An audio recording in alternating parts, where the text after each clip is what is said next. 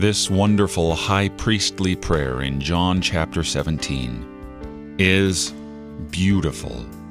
It is truly a shining example of the love and desire of Christ on behalf of his disciples. Not those who are in the world, although we do absolutely positively know that God desires all to come to salvation, but on behalf of those whom he has called and whom he has charged with the responsibility of sharing his good news with the world, a world hostile to the message of Christ.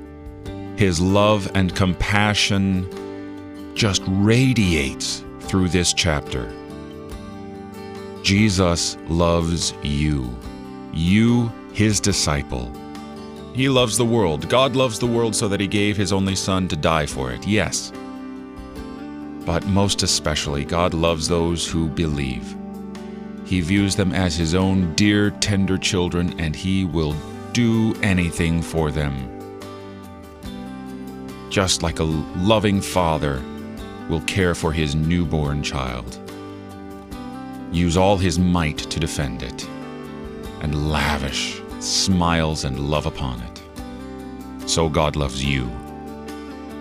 You're listening to Oratio, part of your morning drive for the soul, here on Worldwide KFUO. Christ for you anytime, anywhere.